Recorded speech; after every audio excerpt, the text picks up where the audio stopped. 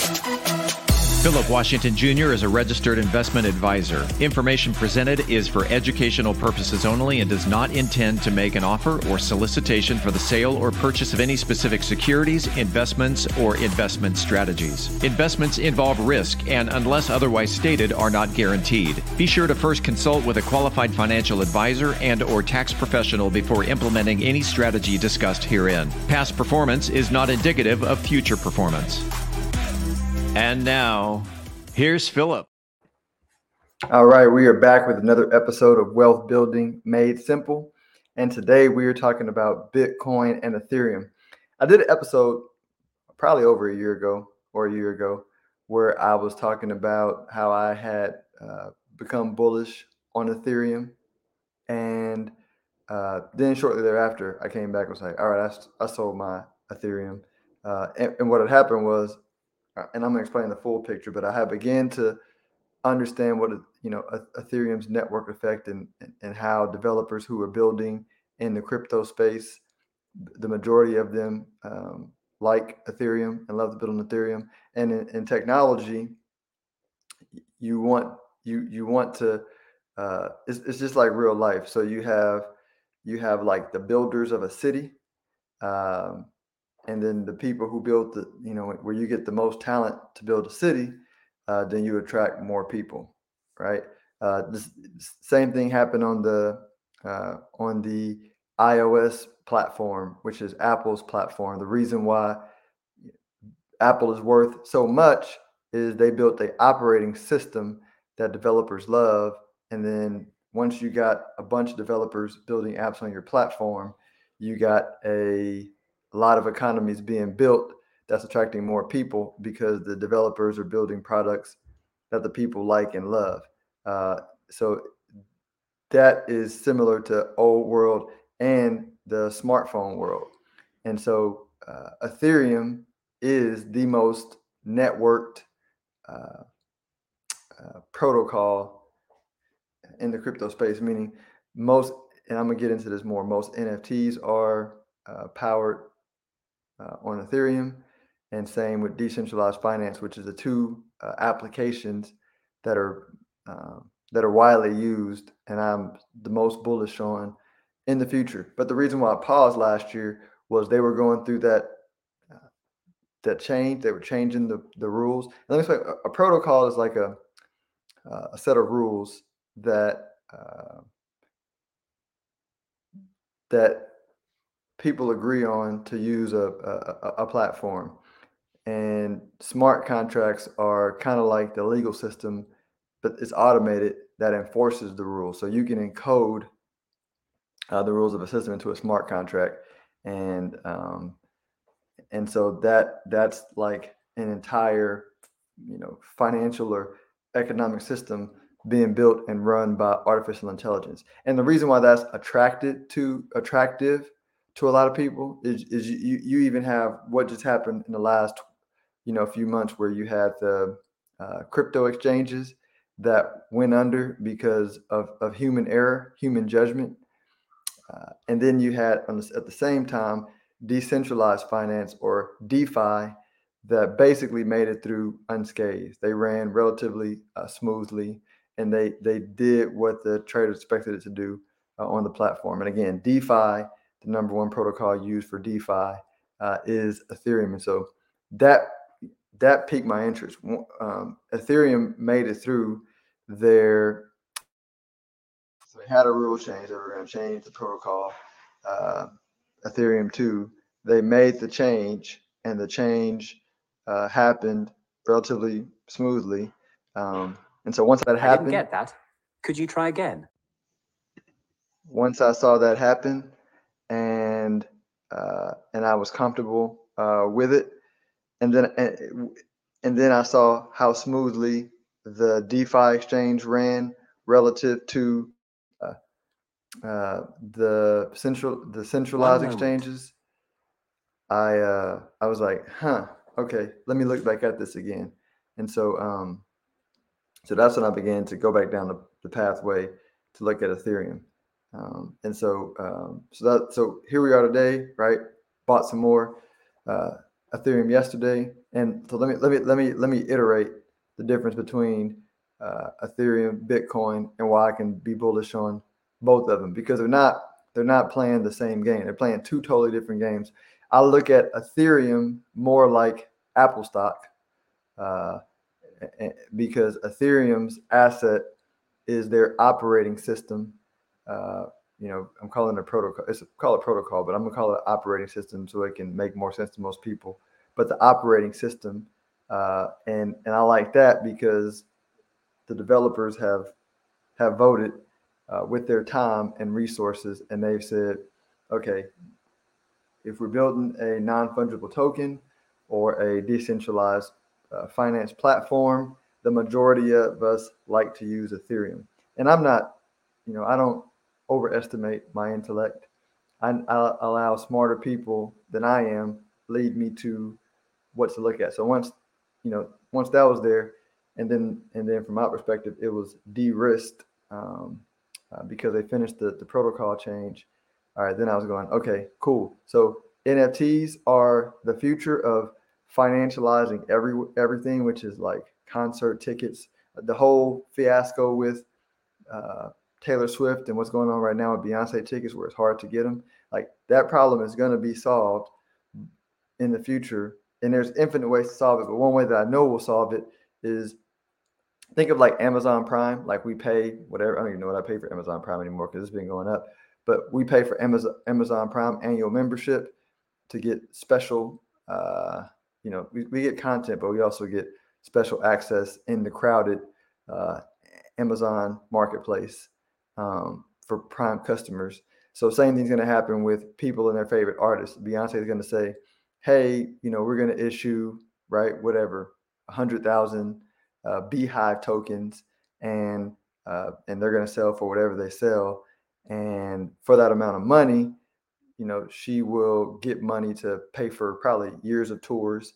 And the owners of those tokens will now get first dibs on tours, right? Whether they want to buy the tickets and sell them themselves, or buy the tickets and go, because you can even make the tickets on the blockchain, where if the tickets are bought and sold through her platform, on her, on a digital exchange, the NFT can tag it, and she can get royalties from when they're bought and sold. So then that way, she doesn't really care if, a few people buy all the tickets and then resell them for a profit, because she's making part of the profit. Because you're not going to stop what the market wants to do.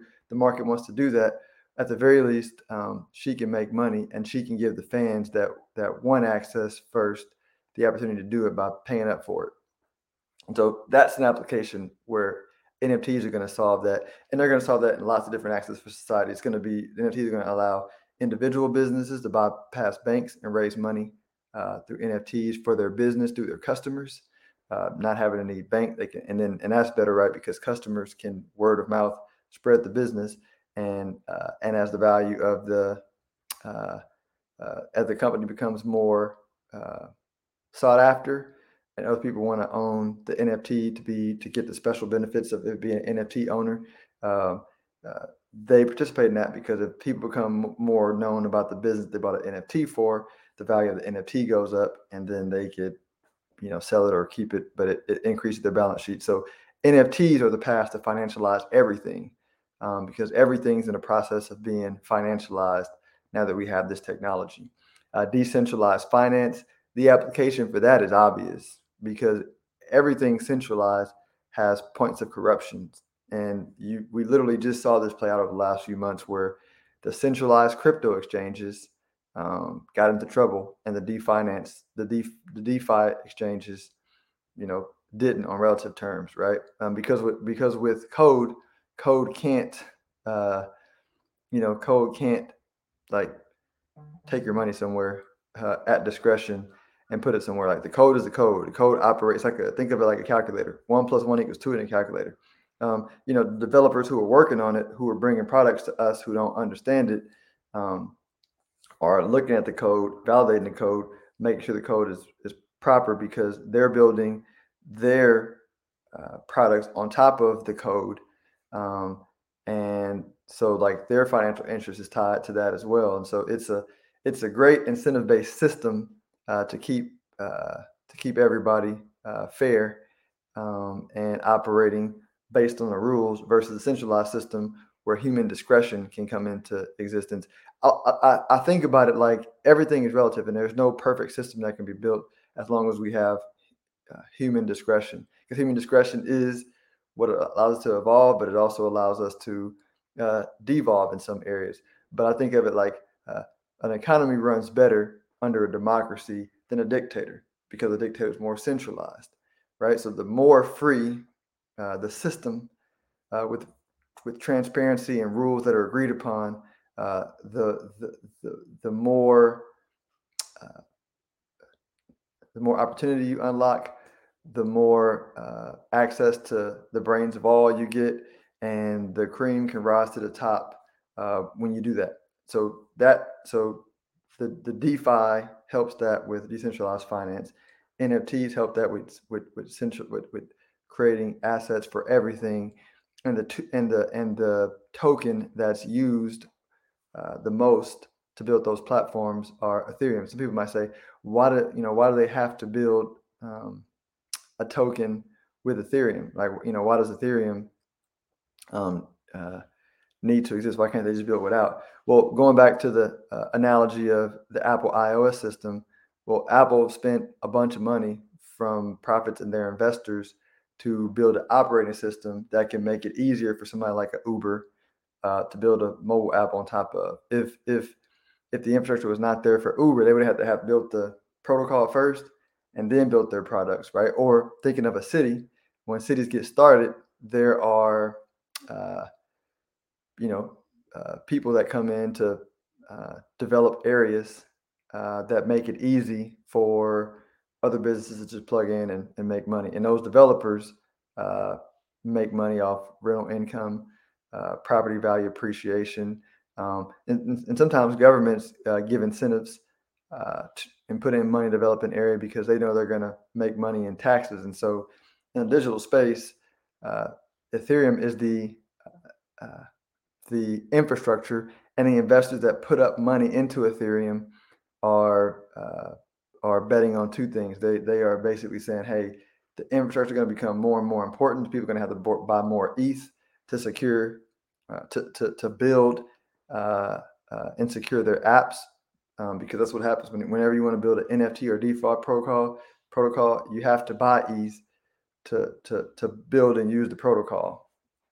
And I won't nerd out on that process because that might be a whole episode. But they have to buy ETH to build the protocol. And then what also happens is as ETH is used, there are gas fees that have to be paid, for the usage. So think of that as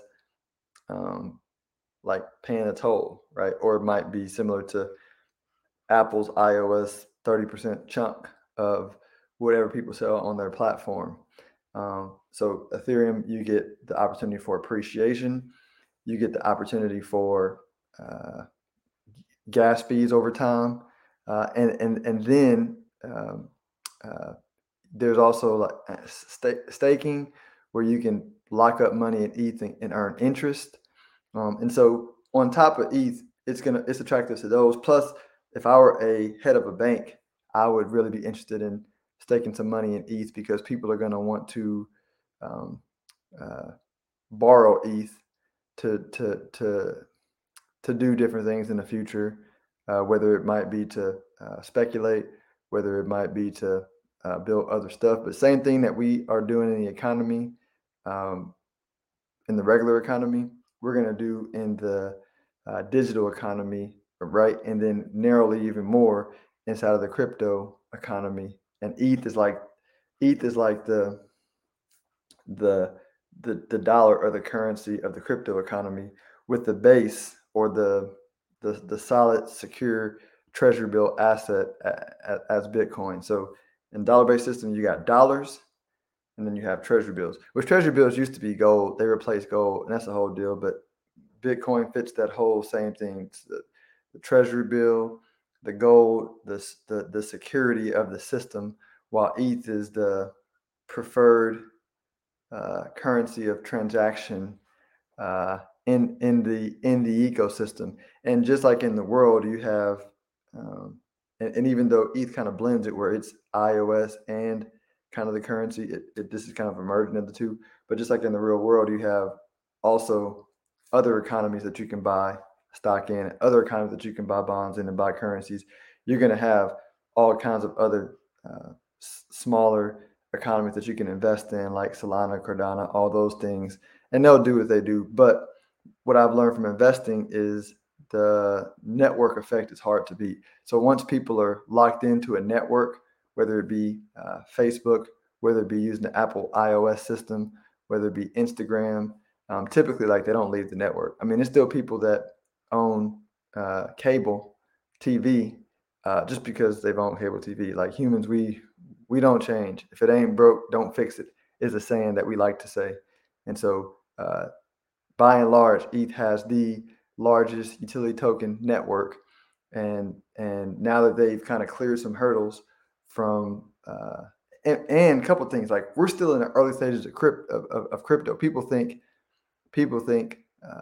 it's over. You missed it. I'm like, the market cap for Ethereum is only 200 billion, and for Bitcoin, let me actually check the latest market cap for Bitcoin.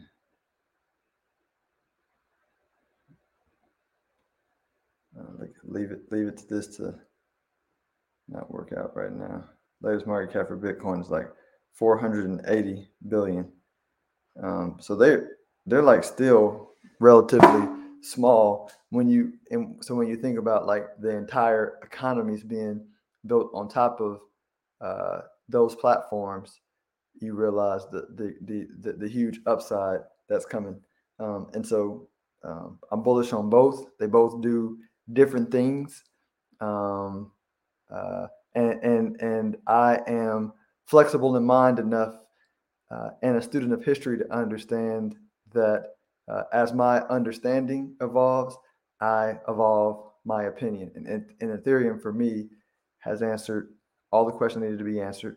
I know there are some people out there that are Bitcoin maximalists that only think Bitcoin is the only solution. But I think that Ethereum can do some things that Bitcoin can't do, and Bitcoin does things that Ethereum can't do, and they coexist. Just like we have a system where we, as far as I can look back, we had gold treasury bills, which are kind of the same component of a financial system, and then we had currency as the medium of exchange, meaning like dollars, right? Dollars trade, but T-bills and gold are back the system.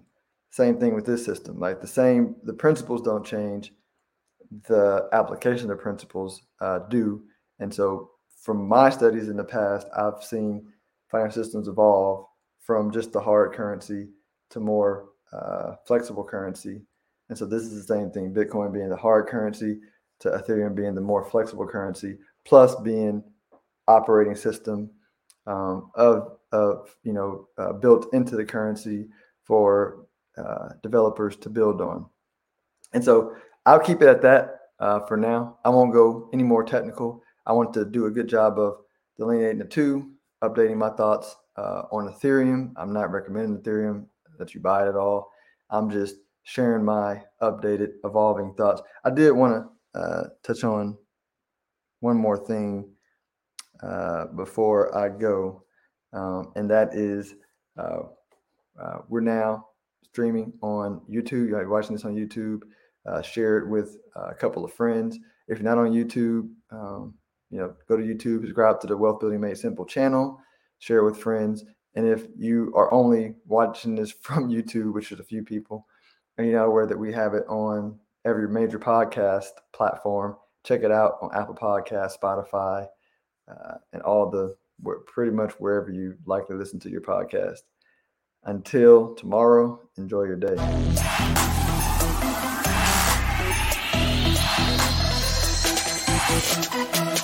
Philip Washington Jr. is a registered investment advisor. Information presented is for educational purposes only and does not intend to make an offer or solicitation for the sale or purchase of any specific securities, investments, or investment strategies. Investments involve risk and, unless otherwise stated, are not guaranteed. Be sure to first consult with a qualified financial advisor and/or tax professional before implementing any strategy discussed herein. Past performance is not indicative of future performance.